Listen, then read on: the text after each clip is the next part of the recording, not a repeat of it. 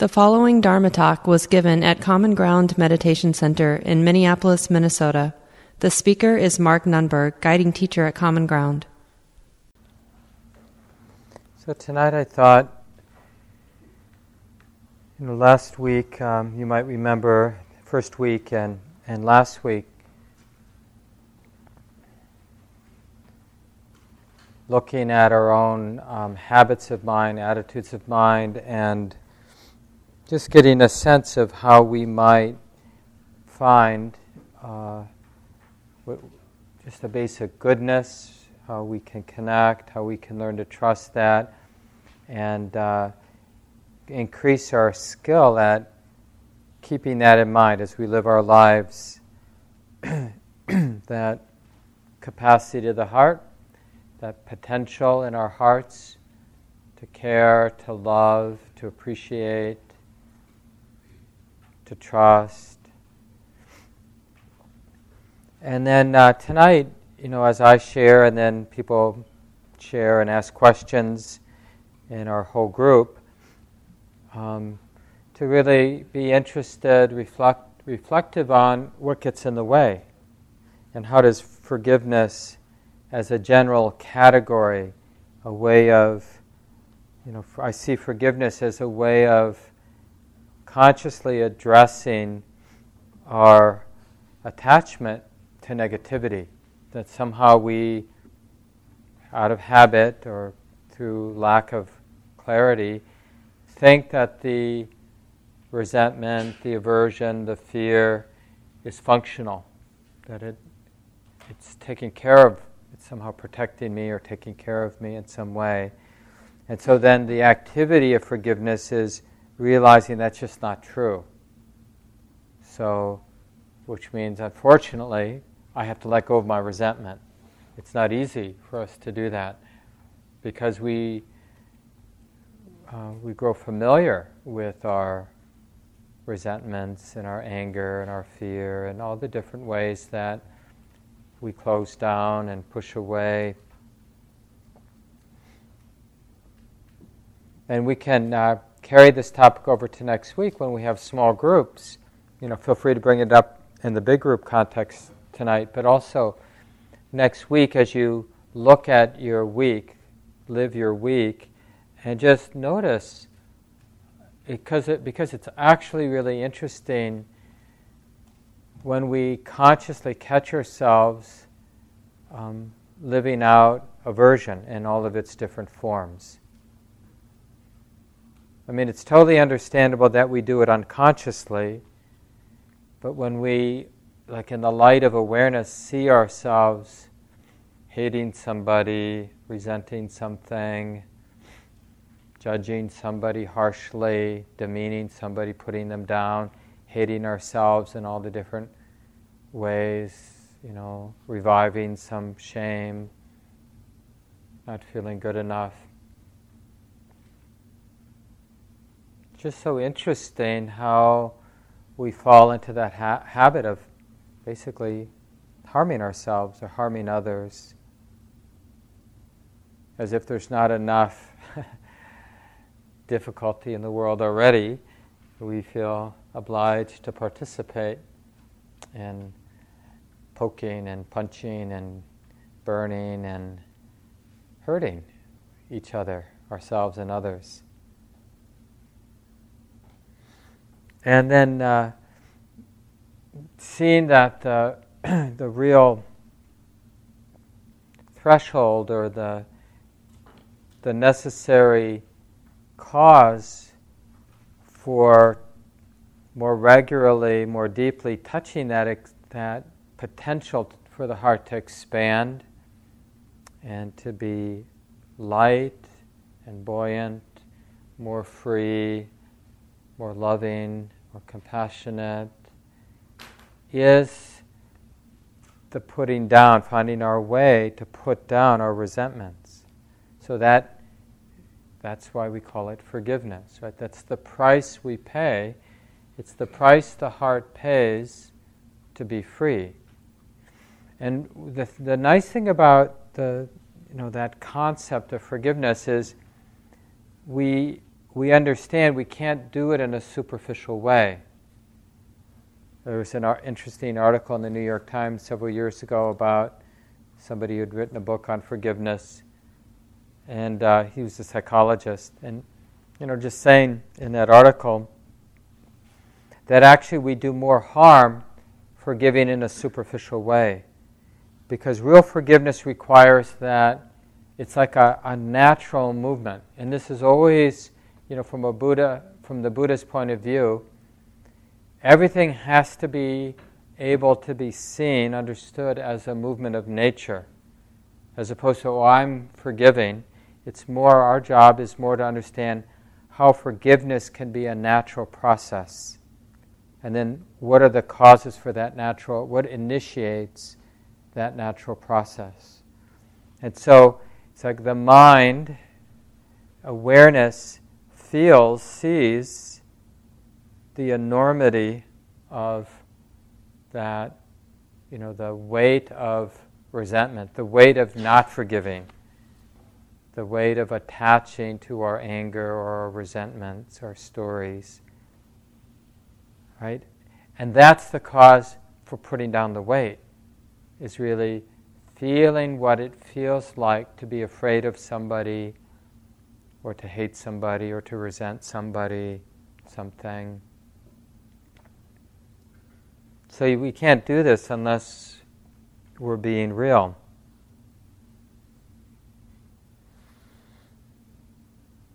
This is came through the email recently from Tricycle. They send out quotes. Tricycle, the magazine. They send you more quotes than you want to read if you're on their list. But one from Thich Nhat Hanh recently, just a few days ago actually. Dharma is what the Buddha taught. It is the way of understanding and love. How to understand, how to love, how to make understanding and love into real things. I like that. To keep it, to break through the cycle of superficiality or our ideas about love.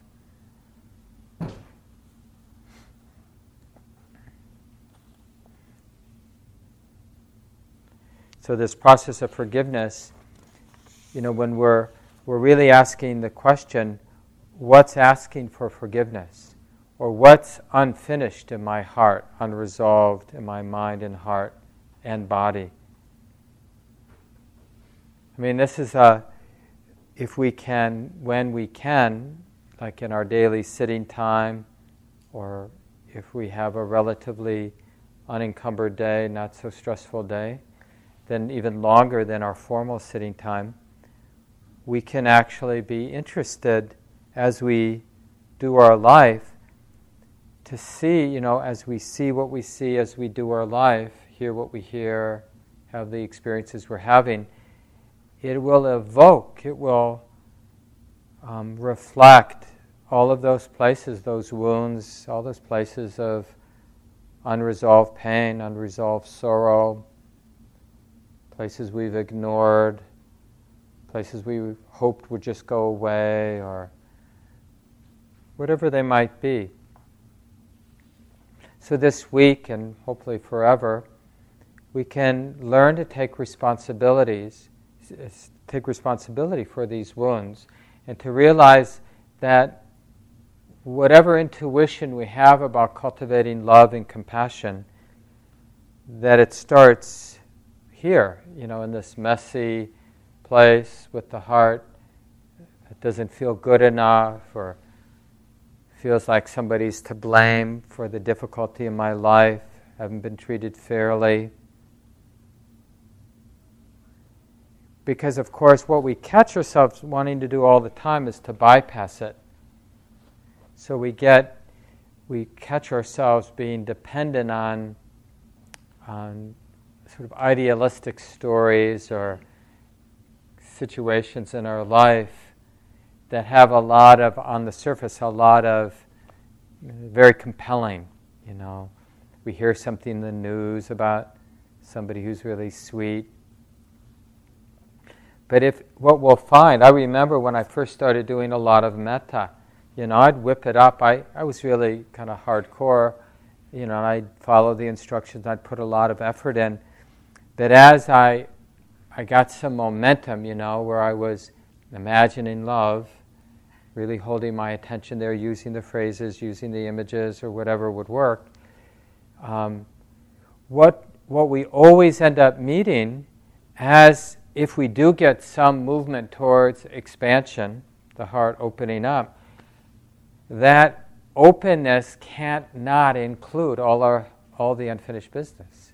So if we have a lot of unfinished emotional business, places where our heart has been habitually tight and resentful and not feeling good enough, or full of blame, full of complaining, right?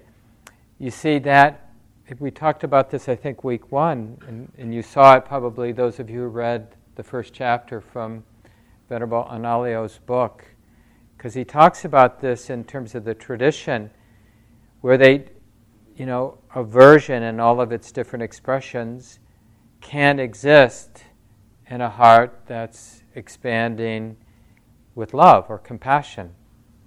It just doesn't fit in the same mind. So there's no shortcut. We'd like to just go right to the love, but we have to, and it's really sort of we need to go right for the love, because then it will expose, like, we kind of hit the wall, like, why is my heart so hard? What's going on here? What's not being seen? What's asking for forgiveness? What's asking for acceptance? What's asking for a closer attention? What's asking to be felt? As if it's never going to change, open to as if it's never going to get better. And this is where the practice of forgiveness, this is the practice of, and forgiveness is really a wisdom practice. So is love, just like love is a wisdom practice, wisdom is a love practice, right? Because there's so much wisdom in forgiveness. It really comes from understanding, like in the reflection we did tonight. It's precisely because my heart understands the force of habit and that it's impersonal, that I'm willing to ask for forgiveness. Or it's precisely because I can see that other person and their unskillful actions as the activity of nature, that I'm willing to forgive them. If I see them as a person who did something wrong, they should be punished.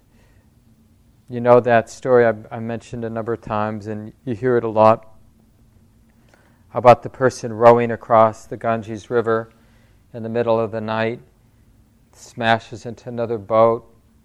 The person who's rowing, starts to curse, didn't you see me? I had my lantern. What are you, an idiot? And he grabs his lantern and he gets a little closer to the boat he crashed into, and he sees that it's empty. It was just floating on the river. Right? And immediately the anger goes away, because anger, resentment, all of that depends on the idea that there's somebody to blame. Even if it's the world, we can personify the world. Damn world we live in. It's so unjust, or it's so, bad or complicated. And then once we've personified it, we can hate it, we can resent it, we can dismiss it, think it's bad. But when we really see that it's just a boat floating on the river, it's hard to hate it, it's hard to resent it. So this is like, if we're in the way the dynamic works, if we're willing to, when it arises naturally, or when we develop some talent of inviting the mind into an expansive state of love and compassion and joy, we find our ways, we find our tricks that work for our mind, images, whatever, and then we'll bump up against the unfinished business in the heart, the places where the heart is still clenched, but then maybe it was buried. So it took some degree of expansion, some open-heartedness, some love, before that movement of the heart in the direction of including everything realized, I got to include that, right? Because the more the heart opens, the more it's like that vacuum, that space reveals the places where there's still a clenched fist or a tight heart or an old unattended sorrow or unattended wound, resentment. And then the idea here is not to actually abandon the practice, but just let it morph into compassion. Is there compassion that can include this? And then if it's useful, do the formal compassion or forgiveness reflection. Is this a place to ask for forgiveness? Is this a place to offer forgiveness? What is being asked for as I feel into this? And this is not so different than even as we move into the different relationships we have in the world. We don't want to go thinking we know what's being asked for. We want to show up in a more receptive place. Like, what is this moment asking for? Stephen Levine, tells funny stories of, for a long time, he and his wife also did a lot of work with people who were dying. And he's written a really good book about some of that work too. Living into Life. Anybody remember the title of that book about? Yeah, Who Dies. I guess it's Who Dies. And there's another one, Healing into Life and Death. Thanks. Yeah, so a couple good books. But he tells one story about just being in that nimble place. Somebody was in hospice, dying, really difficult place, taking pain meds. And of course you get constipated when you're taking a lot of pain meds. Some of you know this. And so the guy not only is dying, not only has pain, but he's really constipated on top of it all. And, just being able to show up and to be sensitive and to not be confused by everything you're feeling. Because sometimes, when we do encounter our own stuff or other people's stuff, we get tight because we want to help, or we get tight because we don't know how to help, right? I mean, there's all kinds of reasons to get tight. And he just gives the example of how, I forget exactly what he did, but he just did something really stupid to make everybody laugh, which made the guy want to poop, which made him happy, And the point is like willingness to be a fool, because you're not following a script. It's really more of a natural movement. And this is hard for us because it means not having a plan, in terms of forgiveness, in terms of meeting our own places that are hard. Because I don't know about you, but as I've opened up to these places over the years of practice, they're always confusing. I mean, I always feel like a rank beginner when I'm noticing something I hadn't noticed before and sort of coming online, so to speak, and there it is. It just feels like something's tight, something's raw, something that I don't want to feel is there to be felt. And then the more we approach it with humility and a willingness to not know, then we start to see the threads that connected with other attitudes and patterns of thinking and ways of reacting, and just following these threads of suffering And there's like so much is built in that wants to deflect the attention outward into blaming, to complaining, to being interested in distraction.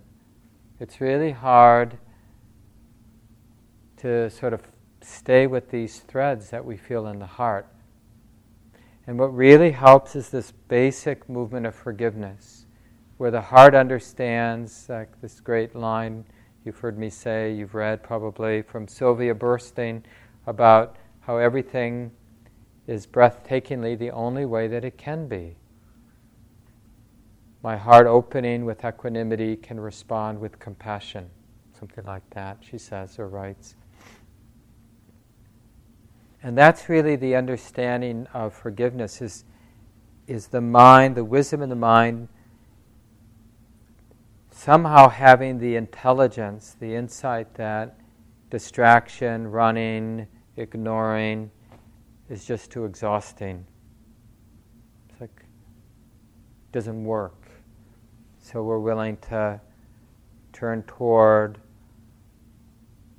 and to realize that the weight we're carrying, like resisting it is just too much, or denying it is too much work. So I'm going to let it teach me what it has to teach me.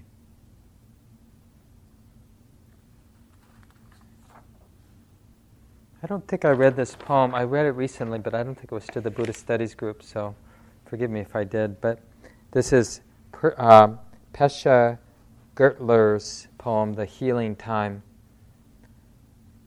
It's called Finally on My Way to Yes. I guess it was in the book, The Healing Time.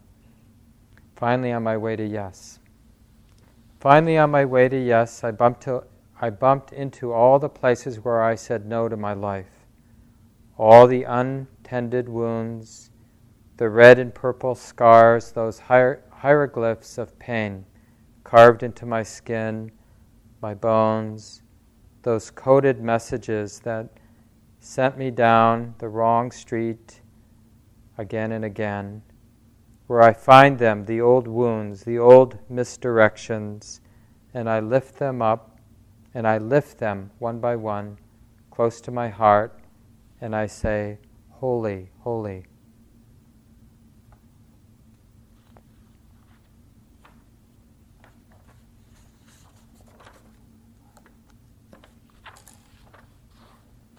Somebody in our community sent me this from Susan Polis. A friend is, right, and we can be a friend to ourselves. And the line is, a friend is someone who hears the song in your heart and sings it back to you when you can't remember it. And this is there's something in the forgiveness practice. It's like, it's interesting how we keep forgetting that it's a possibility in seeing what we see, to forgive ourselves and others, and to ask for forgiveness. It's just like that primal softening move. I don't have to be hard. I can forgive. I can understand. Right? Because forgiveness comes from understanding that everything's nature, that it's breathtakingly the only way that it can be. And that meeting nature with contraction is heartbreaking. It's unnecessary, it's unhelpful.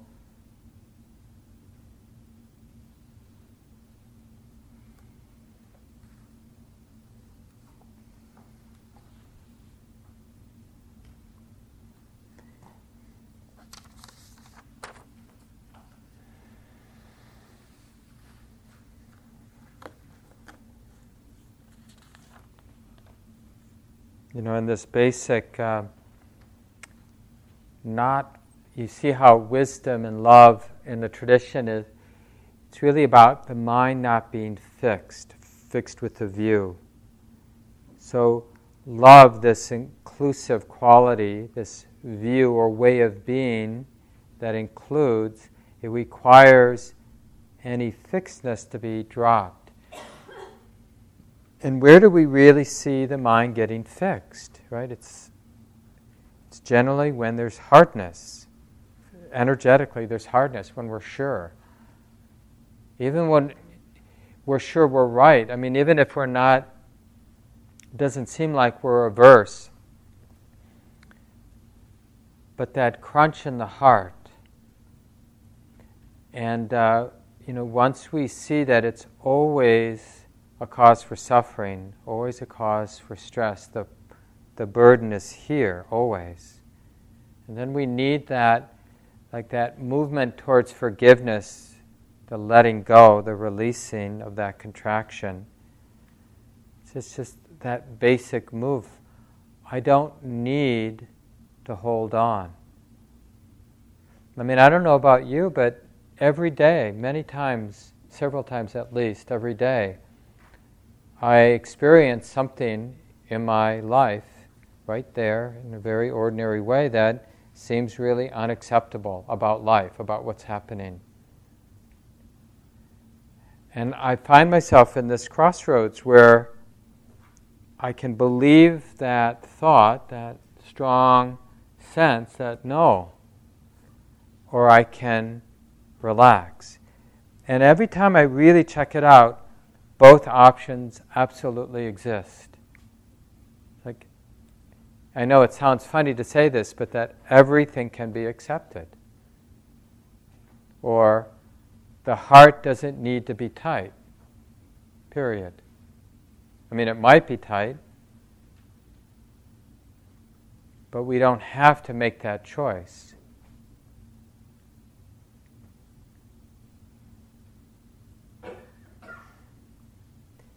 I don't know if you read the second chapter in the book. Some of you probably have, but in that chapter, Venerable Analayo talks about that famous line in the Metta Sutta where the Buddha says something like, just as a mother protects her only child, protects her life, her only child. And he says that for a number of reasons, it's not what it seems to be. And I've read Ajahn Thanisaro making the same point, slightly differently, but basically the same point. That we're not trying to relate to all things as a mother might relate to her child.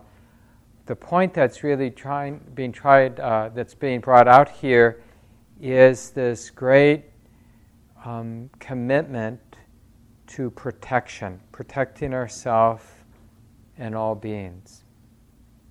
And how do we protect ourselves and protect all beings?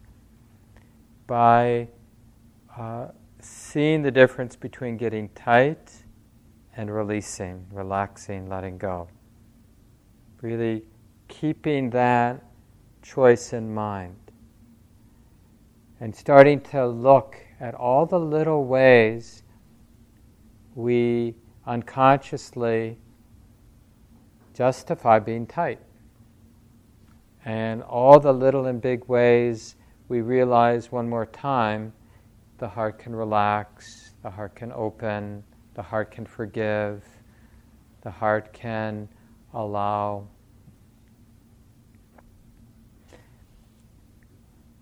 So even if our heart feels tight, the body, mind feels clenched, the desire, the very natural, really a desire you can't get rid of to protect this heart, and then by extension, protecting everybody else's tight heart. We can see this wish for release, for opening, for forgiving. We can tune into that. And it's really about remembering that possibility as we move through our days. And the Buddha was pretty extreme about it. In that chapter, Venerable Analayo has the version of the simile of the saw that's found in the Chinese canon. One of the things he's doing in this book, as many of you know, he's often uses not the text from the Pali canon, but from one of the other early sources where these teachings of the Buddha were recorded to show how strong of a similarity there are in these ancient texts. to get a sense of what was there as opposed to maybe what got added later, because it exists in one of the texts, but not the sort of text that existed in India later after the Pali Canon had gone to Sri Lanka early on, or China. So this is from, I believe, the Chinese text, but it's a very similar version to what you find in the Pali Canon. The simile of the saw. This is the Buddha. You should train so that if others punch you, stone you, beat you with sticks, or cut you with knives, your mind does not change. You will not utter malevolent words, and based on that, you arouse a mental attitude. And based on that, you arouse a mental attitude of metta and compassion for those who beat you.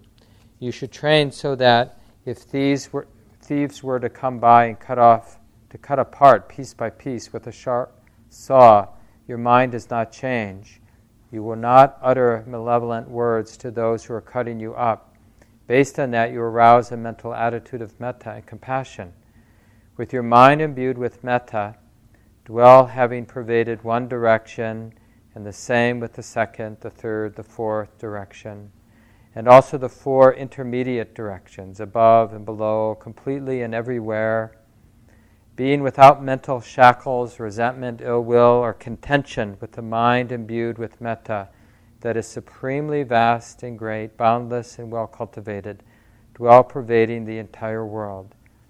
And in the same way with compassion, sympathetic joy, and equanimity. Well, you probably recognize it. It's that passage we chanted earlier tonight that's found in many of the discourses, which is the way the Buddha suggested people keep this reflection alive, no matter the conditions, right? So to build up to the time we're in that setting and someone's cutting off our limbs, we can just start noticing like how we are in traffic, or when the toaster burns our toast, or the cat scratches. We were doing our taxes the other night, and then the cat started to eat the form. These little irritants that show up, and or we have a memory. It's like those people that we have unfinished business with, and then they come to mind, that feeling. So what do we do with that, those feelings? Do we fall back or cultivate an attitude of loving kindness, unbounded, undefended, inclusive? Or do we dig in? Do we basically believe the story that demands armor and distance and separation and better than, worse than, different kinds of divisions, ways we fragment our experience? And this choice, I think what's really useful, especially for those of us, that we're taking this class, we've decided to study this topic, then it's really important that we get interested in this very concrete way of, just keep it simple, two frames. A frame of love that's willing to include, always willing to include, and which means to put down the armor, the sense of separation, the ideas that reinforce a sense of separation, difference.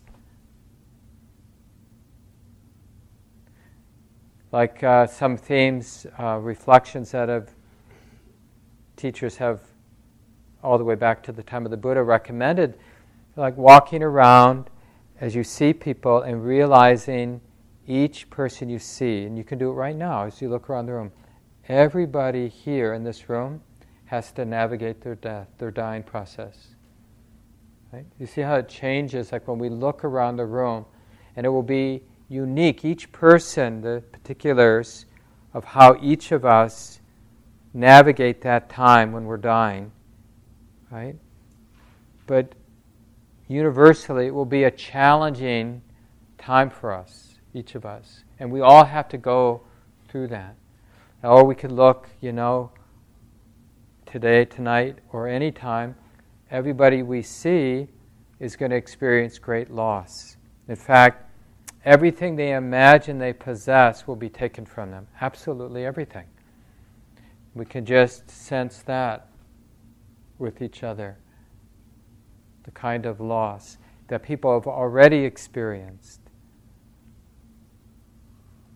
Or any other number of reflections.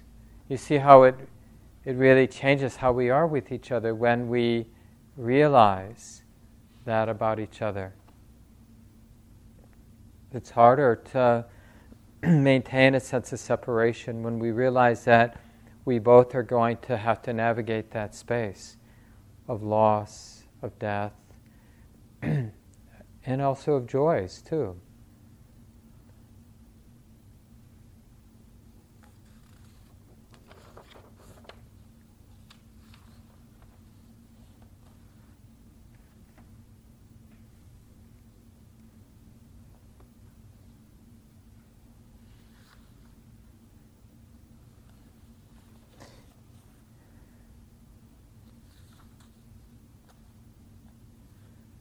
I think I get my best laughs during the day, when I catch myself doing distraction and just the tightness, looking for something fun to eat or looking for some entertainment on the internet, some news article that is interesting, engaging, or catch myself justifying going to the co-op to go shopping when we don't really need much, but I want something, that kind of thing.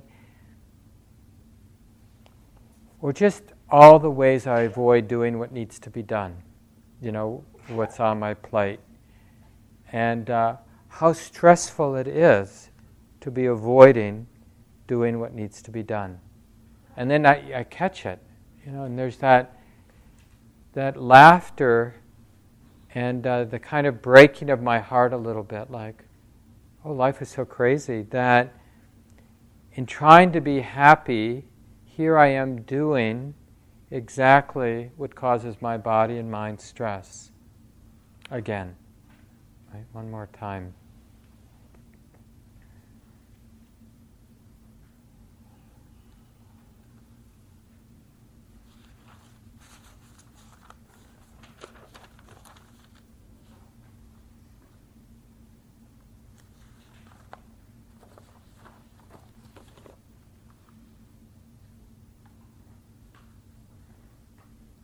Maybe I'll just, before opening it up for discussion, I'll share a couple more things.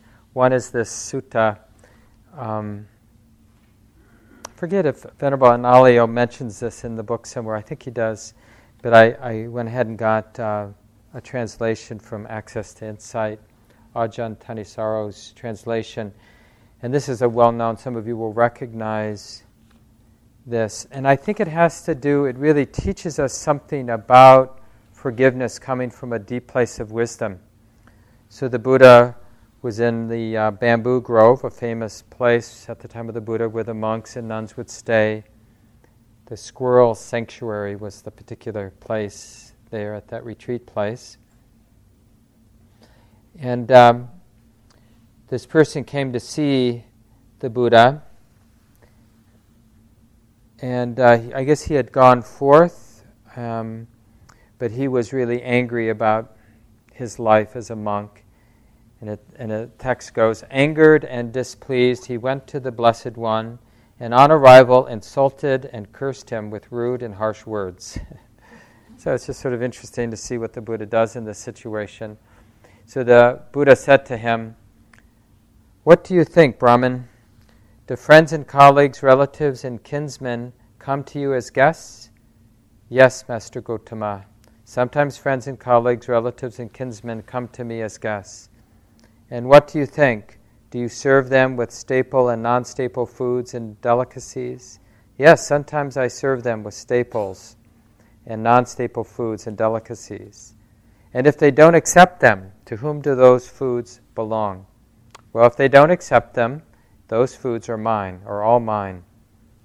And then the Buddha says, in the same way, that with which you have insulted me, who is not insulting, that with which you taunted me, who is not taunting, that with which you have berated me, who is not berating. That I do not accept from you. It's all yours. It's all yours.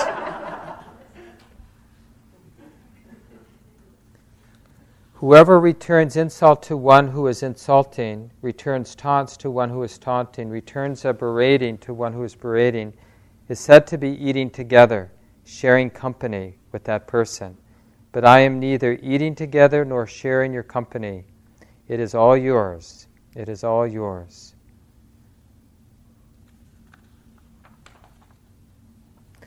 So this is sort of what we can see, because however deeply entrenched those old pains, resentments, unfinished emotional business, whatever it is, it's getting renewed, like there's a meal being shared. Right? It's an alive thing, the resentment. We can see that it's a churning, moving, active thing. So it only takes a moment of the heart realizing, I don't need to participate in this. That's really a useful thing, because otherwise, because it can feel so heavy, because it's been practiced continuously for so long, we can imagine it's like this huge, edifice of resentment. And that we'll have to chip away at it for years and years and years before it's removed from the heart. But actually, all it takes is that turning of the mind where we realize it's nature, not self. Like, I don't have to share the meal with you. But it's not a distancing, it's a willingness, because the option of not sharing the meal, you're still there. You're still understanding. Like in other texts, situations where the Buddha is, and I think he mentions it later in this discourse. It's like the way to not feast with this person, to not get involved in his berating, is to have compassion. Not just for yourself, but also for the person. It's the same with the simile of the saw, that discourse I read earlier, where, even if someone were sawing off your limbs, you should maintain an attitude of loving kindness. It's not only to protect yourself, but it's to protect them, the people who are doing this really unskillful act. Because having a lot of compassion for them, because if you're somebody who's willing to saw off another person's limbs, you can bet your mind, your heart, is in a pretty narrow place, right? A pretty unpleasant place. So to have compassion, to have a beautiful, inclusive attitude, instead of thinking that because a person is acting from this really negative, narrow space, they deserve our hatred. That's what they need. It doesn't make sense. They're really suffering. I mean, imagine the politicians that exist that push your buttons, or the people who are acting in ways that you see as being really destructive. It just seems so appropriate for us to demean them or hate them, want to harm them. And it seems strange, and this is another thing we can challenge ourselves with this week, to wish them well. May your heart open. May you see things as they are. May you find the real, honest-to-goodness liberation of the heart. May you learn how to forgive and be forgiven. I mean, why couldn't we wish this for those people that, are easy for us to demean or hate or judge? So maybe I'll leave it here. We have about a little less than 15 minutes, but it'd be nice to So again, the topic tonight and then perhaps for your small group next week is to, now that we have some intuitive sense of the possibility of the heart being unbounded, this immeasurable, boundless, expansive state of love, compassion, joy, appreciation, then noticing how that opening at some point will bump up against our attachment to resentment and anger and judgment and various forms of aversion and fear. Yeah, you want to start us off, Gabe? So, someone close to me suffered a traumatic event in the past year, and just found that coming to mind this week and recently and tonight. And there's some confusion around that. And then just as you were speaking, kind of spontaneously, my mind was reflecting on the person who did this, and just realizing the karma that they made, this person, and somehow that helped, just realizing that. I'm not quite sure what it was, but some softening around,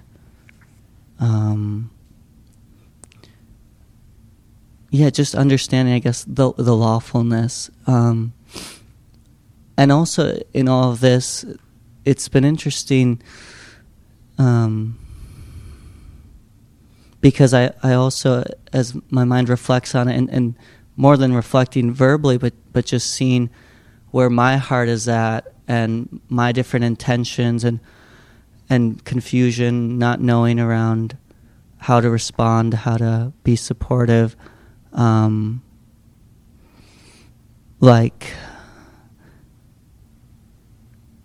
not knowing what to do, or just knowing that this process is still unfolding in my own heart, and that a lot of my intentions, reactions are coming out of this non-forgiveness or this non-deep understanding, and that I really don't know, but that somehow just being willing to stay with the process seems useful, and I know that, because I think a lot of those intentions, it's like my own vicarious trauma, and just having, for a few days sort of had that coming up, and having my own discomfort and doubt about if I should be doing something. And then I saw my friend who suffered this,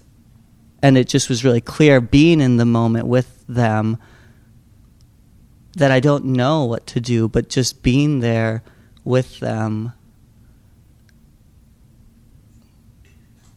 I don't have a thought to end it, but I was just appreciating the class, and also wondering if you had any words around relating to trauma.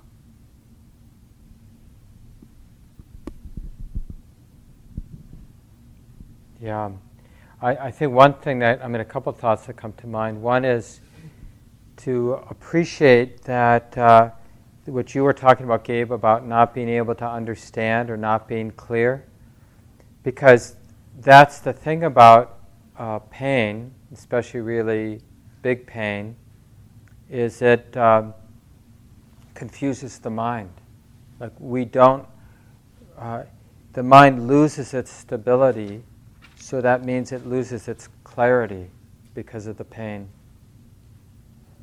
And so the question is, how can we find some stability of mind, and to be really pragmatic about that? And a lot of times for people who are dealing with trauma, even if it's vicariously, is not always looking at the pain. It can be a really powerful relative sign of health to be willing to turn away from it and just to do whatever it is, just to absorb into some activity, that it's safe to not look at, to not feel this, to turn away from it. Yeah. And just another thought I had from what you shared earlier in your comments about getting a little space when you brought the other person, the perpetrator, to mind.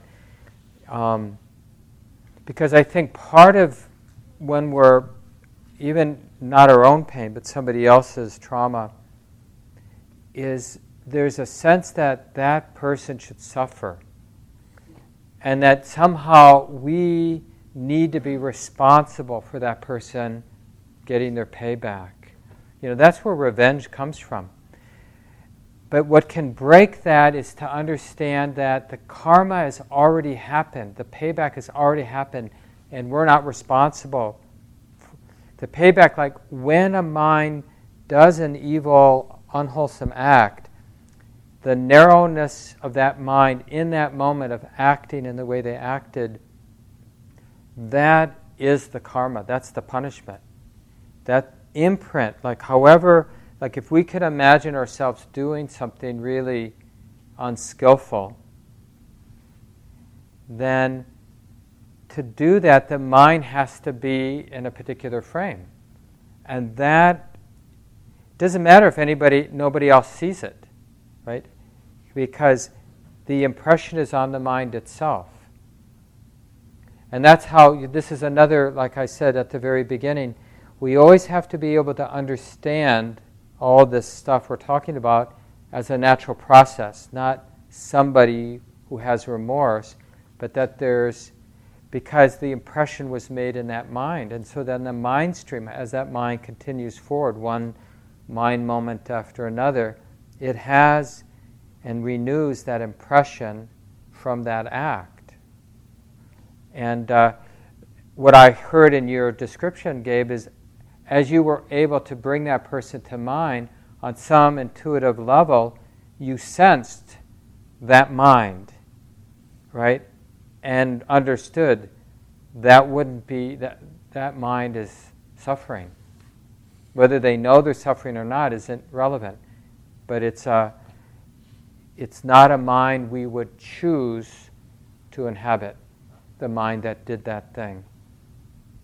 And in the same thing, like I mentioned with certain politicians, that we feel like we have to hate or oppose, but we could remember, we could use that sort of what Gabe did and imagine the mind that does that thinks that way, that acts that way, whatever the person is, whether it's a famous politician or just a boss, and we can have a lot of compassion, like, oh yeah, that would be really suffering to be that mind stream, to be living life through that mind that can justify that. Other thoughts? Haya, and then we'll go to Bob. Well, it's really interesting because this last week I've been going through my mind with this. What I think, though, what I've been learning just over last year or so is I'm finding that if I'm compassionate with myself, it makes it easy. I'm learning more how to be compassionate with others. And, for some reason I would have thought it would be the other way around. But once it's like what's happened recently. I was in a car accident 3 weeks ago. I don't really remember exactly what happened, how it happened. I was really, really upset when it happened. And I realized this is just nature. It happened. And I didn't get too riled. We'll take care of it. There's, ways to deal with it. Well, then last Friday I found out through the police report that I was 100% responsible for what happened. And at first I started feeling exactly like I felt the day it happened. But then also blaming was coming in and shaming and then I stopped and I went, whoa. this just happened. It's nature, whatever. But then the other part of it was that by being okay with myself, or it helped me to be okay with what was going on, is that I've made a decision to actually contact the person that I hit and apologize for what I've done, and any harm that it's caused for him. And I think that I'm realizing it's happening in other places in my life as well, things with my sister, things with other people, that it's becoming so much easier to forgive with that. I don't know.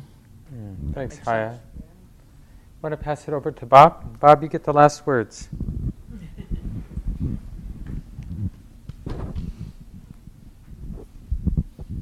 The words are the thoughts are a little disjointed, but I grew up with an alcoholic parent, and it was pretty rough at times. And I'm 56, and I would have guessed that I'd be done with that by now, but I'm not. And have made some just wonderful breakthroughs in my life, and loving kindness has been one, and compassion, close cousin to it. This has been just extraordinary for me. And tonight, asking forgiveness was directed to myself, and giving forgiveness was directed at myself, and that's been really a beautiful process for me. And as an aside, anyone that has had similar life circumstances, watch the movie The Kid. Bruce Willis of all people, is the star in it. It's just extraordinary. And then one more movie comparison is Fences, and Denzel Washington. Troy, I think, is his name. And I've been sort of thinking a lot about how this is a guy who grew up in some difficult circumstances and was difficult to those around him, in particular those who he loved. And it seems to me that there was sort of an inability to have self-compassion for himself in that case. And watching that was a powerful lesson for me. So. Yeah, and that's a beautiful. Gwen and I recently saw that movie Fences on Bob's and Mary's recommendation, and it's really a great example of the forgiveness or the lack of forgiveness, and just to have this aspiration. It's a nice place to end tonight. This aspiration that these great rivers of pain begetting pain, resentment begetting resentment, that just aspire that it end, instead of passing it on generation to generation or culturally, but it can end. But it means we have to be willing to turn toward it and not being afraid to feel what we feel, right? Because that's how we see the possibility of love, forgiveness, compassion, joy. It's really in not being confused by what it feels like to face or to open to these places. And this is such a good example. The enormity of his pain from his own childhood made it like what was so obvious in that film. It's like he couldn't have been a better dad or partner to his wife than he was. He was doing the best. He said this several times. I'm doing the best I can. This is all I can do with his unfinished business. And maybe that's true, and maybe it was a really powerful step from where he came from to where he ended. But we can really aspire to not perpetuate the meeting contraction with contraction, meeting pain with pain. So let's leave it here. Just take a few seconds, let go of the words. Enough time for a breath or two together.